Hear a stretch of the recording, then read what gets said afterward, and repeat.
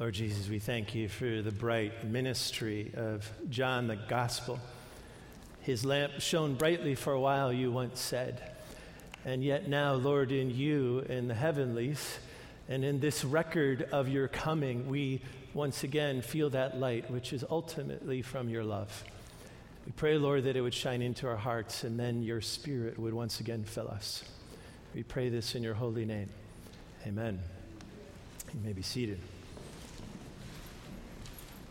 Somewhere early this summer, I had, it's hard for me to say for sure now because it's happened so many times that I can't remember where it started.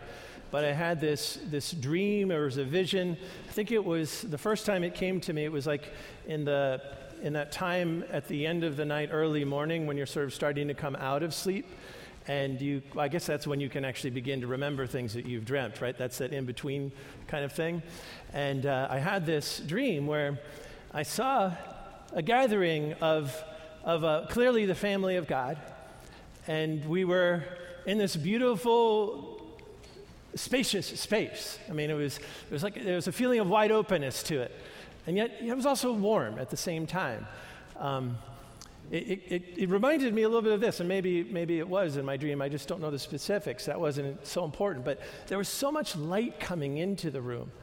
And there was spread out in this large room a very beautiful carpet on which lots of us were gathered, and we were sitting in little groupings, in little clusters of, say, family and sometimes with friends, and you could kind of wend your way in and through the crowd, and then I see the Lord, and it was clearly Jesus coming into that and kind of walking in our midst, and he's speaking to us. He's loving on us. He's giving us truth that feeds us. And you could see that we were just eating up his words, and we were loving being loved by him and his presence coming into us.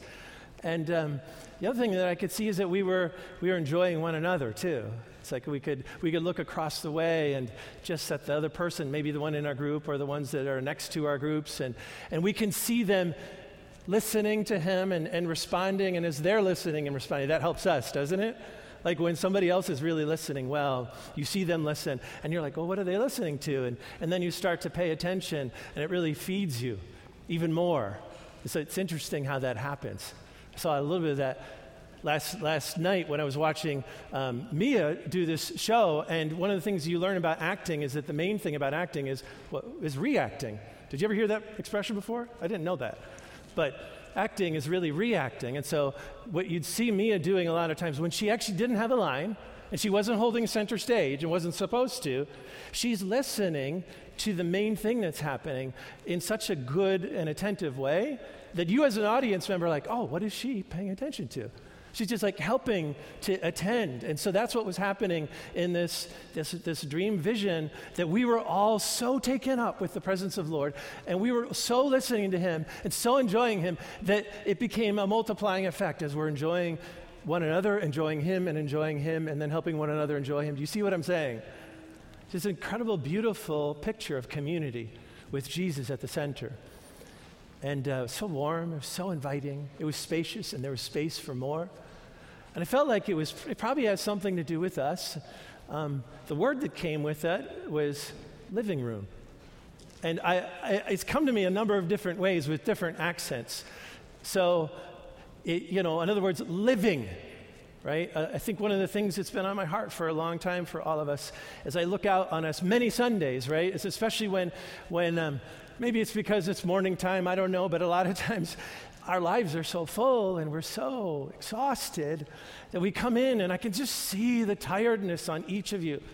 And I know sometimes, like I know your stories too, so I know that some of that tiredness is actually because you're carrying a heavy weight as well. And that burden actually wears you down over time. And it's exhausting and it's wearying. And I see you and I just want, oh Lord, I just want your living to come to them. I want your life. I want your spirit. I want your love for them. Because I love you guys, and I hope you know that, but I feel that very much. And I feel that that's the Lord's heart for you too, is that he wants you to enter into the living that he He came from heaven to give to us. He came from the side of the Father to share with us. He brought the side of the Father, the very heart of the Father, to us to take us into this kind of love and this living, because he loves us so much, and he still wants us to enter into that and enjoy that living room. But room, it kind of struck me that this room was spacious. It was warm. It was inviting. It was welcoming. It was hospitable. There was room. There was room for living. And it kind of meant something to me that I think a lot of times one of the reasons we're not living is because we don't have room for it. I think it's funny that, a lot of times the rooms these days that are not very much occupied are our living rooms and our family rooms. We are going in and out of the house to sleep. We are going to the TV where, if we're lucky, we might get a meal in once a week as a family around the table. I mean, I guess I'm projecting a little bit because especially when it's show week, that's impossible for our family. But how many of us are always in show week, right? We need room for living.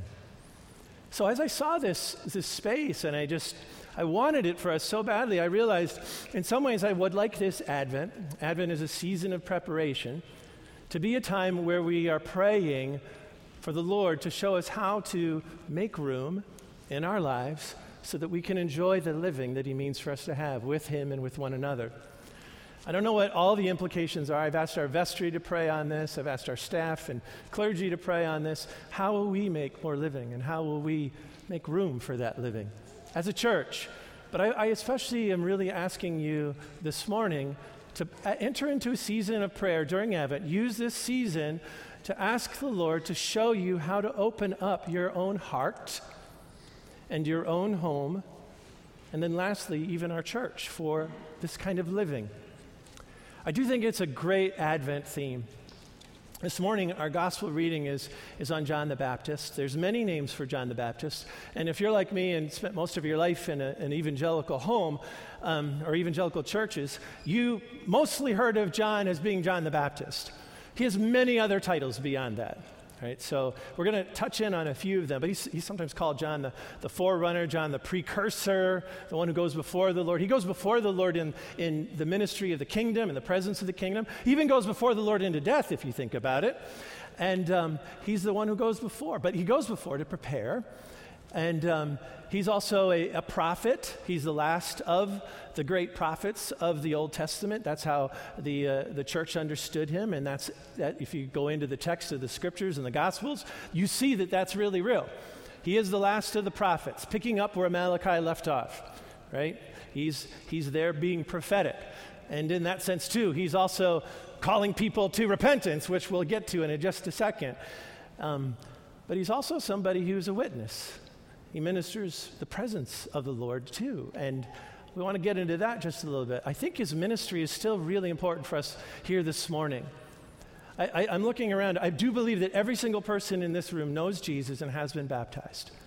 And so you might wonder, so what does John really have to say to me? And I still believe that he has a lot to say to us. In fact, this passage, it primarily is the passage that the church wanted to make sure it was included, not just for brand new converts who've never heard the gospel before, but those of us who've been with Jesus for a while. There's a specific reason for that I'll get into in just a minute. So I think that John's ministry and his work is actually still really important, and now maybe even more important, because we can get very comfortable. Get very comfortable with where we're at. And I think that, as Jim, you often remind us, the work of a preacher, and John is sort of the classic preacher, is to comfort the afflicted and afflict the comfortable. And maybe sometimes we're a little bit too comfortable in some ways and not really comfortable in others. So there's certain things that have to happen. I think John does. There's this, I think one of the justifications for having this in the seasonal calendar at this time, this particular passage, is evidenced in the iconography of the church. So a lot of, you might see this in some Anglican churches, but you'll consistently see it in the Eastern Orthodox tradition. They use a lot of iconography, and in the West that kind of really declined at one point. but it's starting to come back in a lot of Western contexts. And in the ancient church context, for many hundreds of years, you would see these icons at the very front of the church. It's called the diocesis, and that means, by the way, intercession. So it's a form of prayer. And you'll see Jesus in the very center icon, and Jesus is enthroned. So you can tell he's seated. He's established his kingdom, and he's seated. What's interesting, though, about it is that behind him is the shape of the cross. It's almost as if the back of his chair, the chair of his ruling throne, of his cathedra, is a cross. And that understanding of the church was that it was the cross in which Jesus was enthroned. He ascended to the cross.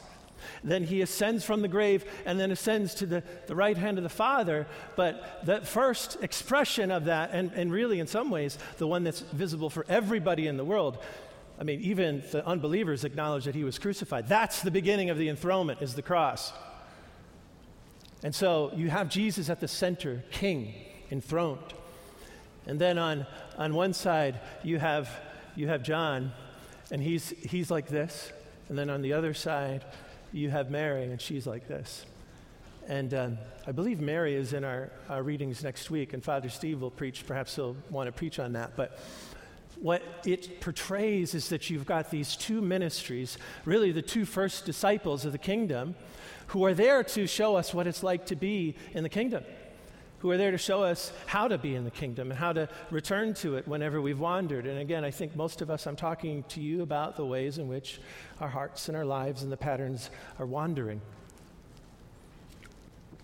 So John's ministry is a little different from Mary's. She's the one who says, let it be. And there's a whole lot more to be unpacked there, but I really want to spend most of my time, obviously, on John the Baptist. So the first thing I want to look at is that he's a voice in the wilderness, saying, repent, for the kingdom of God is at hand. He's a voice in the wilderness of Judea, crying in the wilderness, prepare the way of the Lord, make his paths straight. So he's this kind of bizarre personality. He's very, very radical. He's so radical, he became like the image of what it meant to be a monk. And you guys probably don't know a lot about monks, but I'll tell you one thing about them. Throughout the history of those people who felt called to be a monk, they were people who said, enough with the way the world is going. I can't keep living in this. It's killing me, and I need to get out of here for a while to get back to roots, to get back to real life. And so they pull away for a while, and you have to have a call to do that, by the way. Don't just take off and do it. Please talk to me before you do, okay? I probably don't need to say that here, but I have had to say that to some young people before. Right? You get kind of zealous and you go. This is a call from God, because John is a particular embodiment of a way for all of us. Is a particular way of being that all of us have to partake of sometimes. This is why we have Advent, and this is why we have Lent. Sometimes we partake of it. It's not necessarily our calling, but we may not be an evangelist either, but that doesn't mean we don't sometimes evangelize, right? So this is something that we partake of. And what is he doing? He's pulling away from the world. Absolutely pulling away from it in a very radical way, too. He's wearing very uncomfortable clothes. Jesus pointed that out. He wasn't wearing comfortable clothes. He wasn't in a palace. He was actually living under the shelter of the sky. And he wasn't eating the food that he grew or the animals that grazed in his fields. I mean, he was just depending upon the wild. And he's living a very, very sparse lifestyle. I thought about that room, in the vision. I thought, that's beautiful, isn't it? But man, it does take, something has to happen for that. Like you have to clear some space, first of all. So I think in some ways what it is that John's life has become so simple, there's lots of space in it. It's very simple. He's pulled away, and there's lots of space in it. He's gone into the wilderness, too. I think one of the things about the wilderness in the scriptures, it's very clear that the wilderness is a place of transition. It's a place where the Israelites first go to when they have to get out of Egypt, so they end up going into the wilderness. But it's also a place where, as many preachers have said, it's where the Egypt in you gets taken out, right? You have to make a transition, not just in terms of externals. Like, it's not so important that John is a very disciplined man. What's really important is that he's there to be formed by God, and that's what he wants for Israel, to be formed by God. because things are wrong. He knows things have to be set right. He knew it had to be set right in him, and he knew it had to be set right in his brothers and sisters in Israel for things to be better. So the first thing is, things are wrong. I've got to get out of here, and we need to take a pause and do that. So Advent is this season, as I say, it's of preparation, and it requires, first of all, clearing things. That's what preparing in John's case actually means. It's like there's things that have to be cleared away. But the first thing is get out of the stuff, get out of it.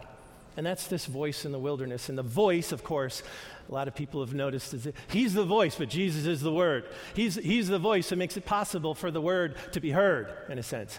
So it's the way that I was thinking about it was a lot of times in the Eastern Orthodox Church, you've got the deacon, he comes out, and deacons have big voices in the Eastern Orthodox Church.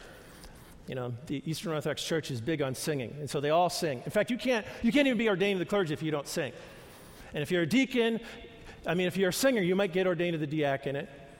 And then when you lose your voice, you become a priest. And then when you lose your mind, you become a bishop. But that's an old joke. It's not mine. So the priest comes in and he says, "Attend, wisdom," like that. And he does it really loud. And he might chant it. I can't remember. They probably do chant some. Attend, pay attention, wisdom. And then what does he read? He reads the Word. And that's essentially what I think John is doing. He's gone out. He's gone out of the noise and out of the clutter. You know, he's like the Marie Kondo of that era. For those of you who don't know, she's a person who says, look, it's going to take some work, but I want you to go through all the clutter of your lives and get rid of everything that isn't for joy. That's kind of a way. I'm really entertaining one person there. But that is essentially what I think John is doing. He's pulling us away. He's saying, pay attention. Pay attention, because you really do need to pay attention to begin to strip out of your lives the things that don't belong there. And the Lord is going to help you with that. Okay, so that's the first thing, is this voice in the wilderness steps away. And the second thing is that he's baptizing, and they're confessing their sins. He's baptizing them in the River Jordan, and they're confessing their sins. One thing I want to say is that at the time, John's baptism was really strictly for preparation. It's a little different from our baptism. Our baptism contains the baptism of John within it now. So it still includes this baptism for repentance and confession of sins.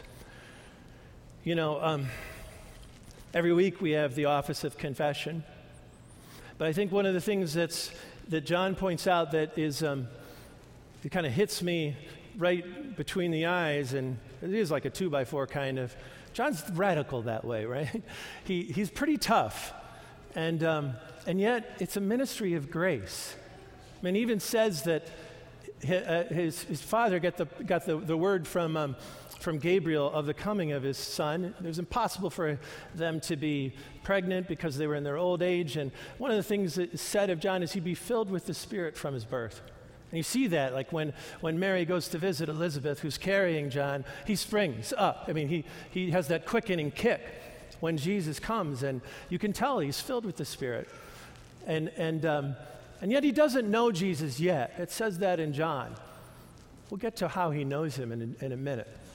But he is this person who is out there in the wilderness, and he's baptizing people for the forgiveness of sins so that they can know salvation. So that their hearts and all the affections of their hearts can be entranced, enchanted by, and taken with, and romanced by salvation. I'm using all those words on purpose. But to do that means that there's a certain kind of hardening that happens with sin that has to be softened. So water, in a sense, does that, but there was a great tradition of cleansing in Israel. If you wanted to come back into the presence of God, having been in a hard place, you needed to come through the waters of cleansing, and you had to repent. Sometimes it was for various things, but it was always for the sake of re-entering into a state of righteousness. So you can't be safely in the presence of God without becoming righteous. And yet we can't do that on our own. We have to come through cleansing. It was just like what Israel had to come through the Red Sea. That was a symbol of the same thing. They had to go through the Jordan after their 40 years in order to enter into the Promised Land. There's a transition of cleansing that has to happen of sins, but they're confessing their sins too, it says. So the water is an outward sign of an inward thing that's happening. They're confessing their sins. He's also saying, repent. So sin has always three qualities to it. It typically has a thought thing that nobody can see. It's got thoughts and it's got feelings associated with it. These turn into intentions. And then you've got sometimes words that gets expressed. We say terrible things, or we make plans and involve other people to do things that aren't good. So it turns into words sometimes. And so a lot of times it's words, and then a lot of times it's actions. So it can be thought, word, and deed. And we confess our sins, thought, word, and deed. And so John is saying, repent, and what he's saying is, I want you to completely turn your life around. So that means not just your thoughts and not just your feelings and not just your words, but not just your actions either, but all of it, all of it. And one of the first things to do is to stop doing things. And the second thing is to actually confess the things that you have done. And I actually think it is really important to do an actual confession. I've shared with you guys many, many times that I make a practice at least once a month to make specific confession of my sins. Because otherwise, what do? They continue to lurk around the heart. I think actually they have a much stronger grip on your heart if you can't come to a place of verbally confessing your sins to a priest or a trusted brother or sister. And I do mean they need to be trustworthy. We don't just willy-nilly go around confessing the deep secrets or the troubling sins of our lives. I'll tell you more about why that's the case if you want to talk to me afterwards. But I think it's important to make verbal confession, and that's exactly what John is describing. The word there has to do with a verbal confession. So it's not just a private thought. Like I grew up in a Baptist tradition where it's all grace, and so therefore I can never have to say my sins out loud to anybody. But I think that there's an issue with that. Because we're made for communion, and we're made to have those specific things that have a kind of a substantive expression in our lives. There's an actual stain in our conscience, is the way Peter puts it. And we need to have a cleansing of our conscience once again. And then we need to have a cleansing of our conscience through the water of his word, expressing forgiveness as well. So, that expression has to come, I think. So one reason we have ministers on the side, and one reason Father Steve and I often are up there as well, is for that reason. And the purpose of it is to set you free from your sins. I mean, if he's outside the city because it's a mess, he's also saying, I got to get outside the stuff that's been in my heart. I got to put that away, and I got to return to true center in my own life. I got to get out of that too. And I have to have that out of me as well. And one of the ways you do that is by confessing out loud, and it comes out. That's part of it. And then what happens is grace comes in. As somebody says, receive the grace. And so that's really important. I think that there's something that happens to us. It must be a little bit like the Pharisees, because he says, don't think for a minute that we have Abraham as our father.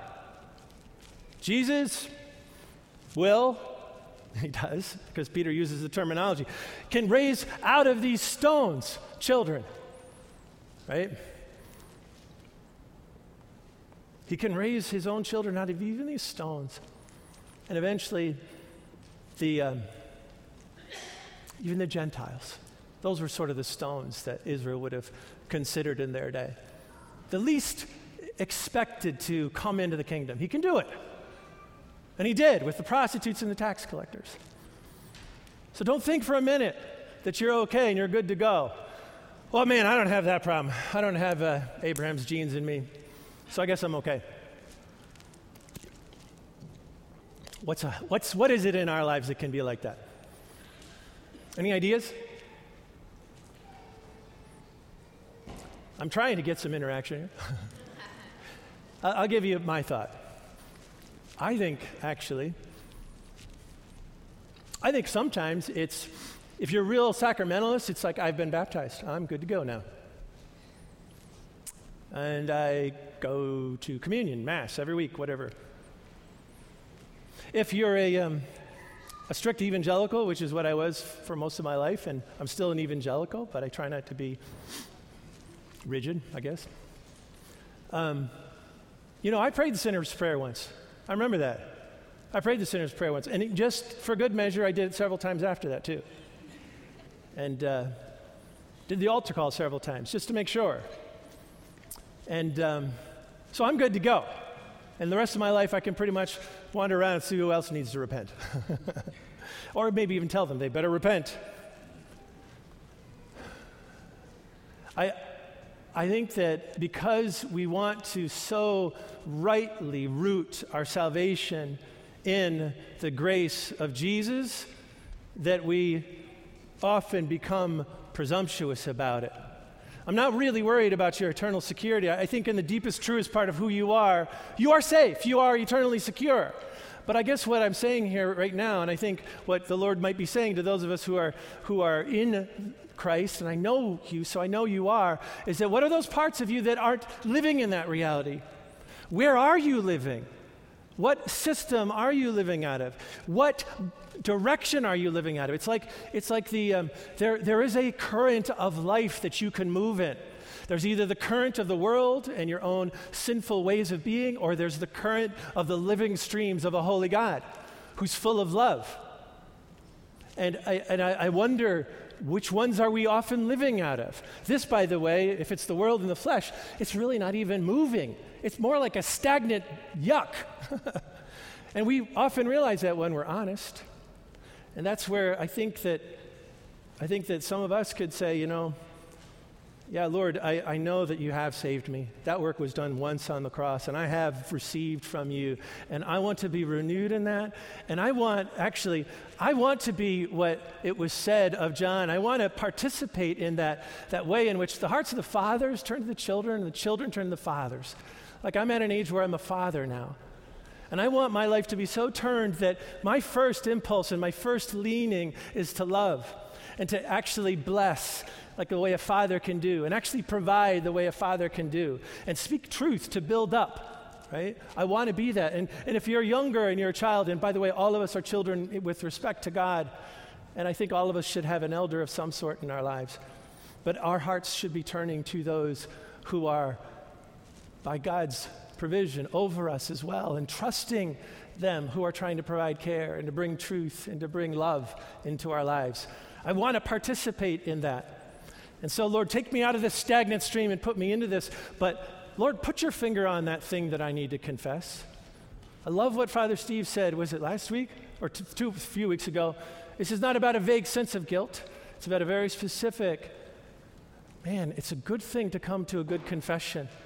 Those of us who've been around here a long time, I've talked about what is a good confession. It's your ability to name that thing which has kept you from the Lord so that he can clear it out and cleanse it.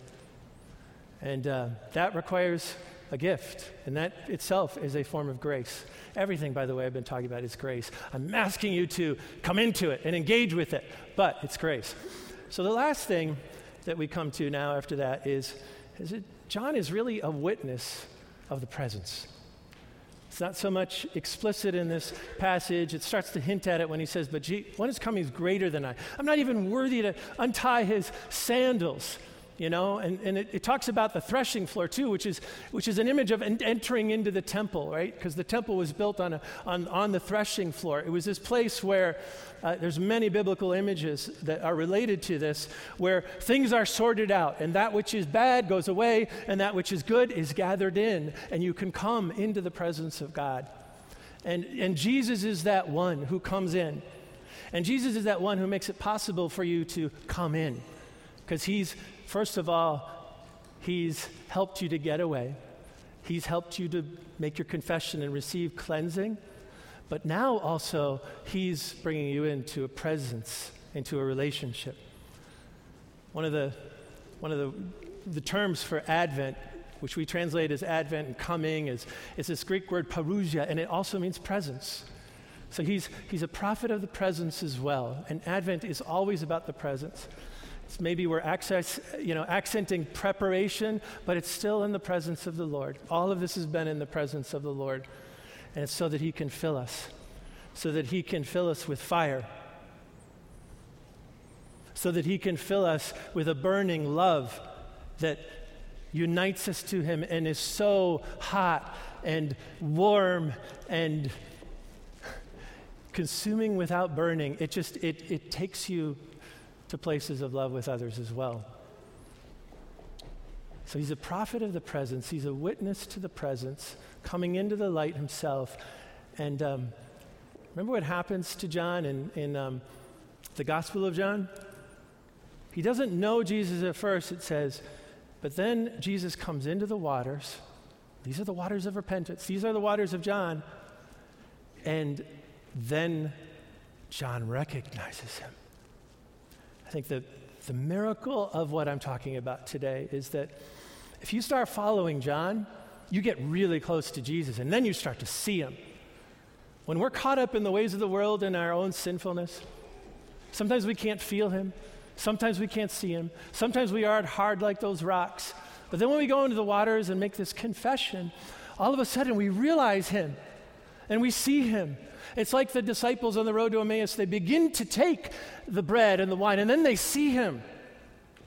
And this is the gift, I think, of John, even as it is of Mary. This kind of ministry that all of us are called to enter into is that we will enter into his presence as well. And we'll meet him, and he will know us, and we will know him, and our hearts and our affections will be taken with him. And he already loves us.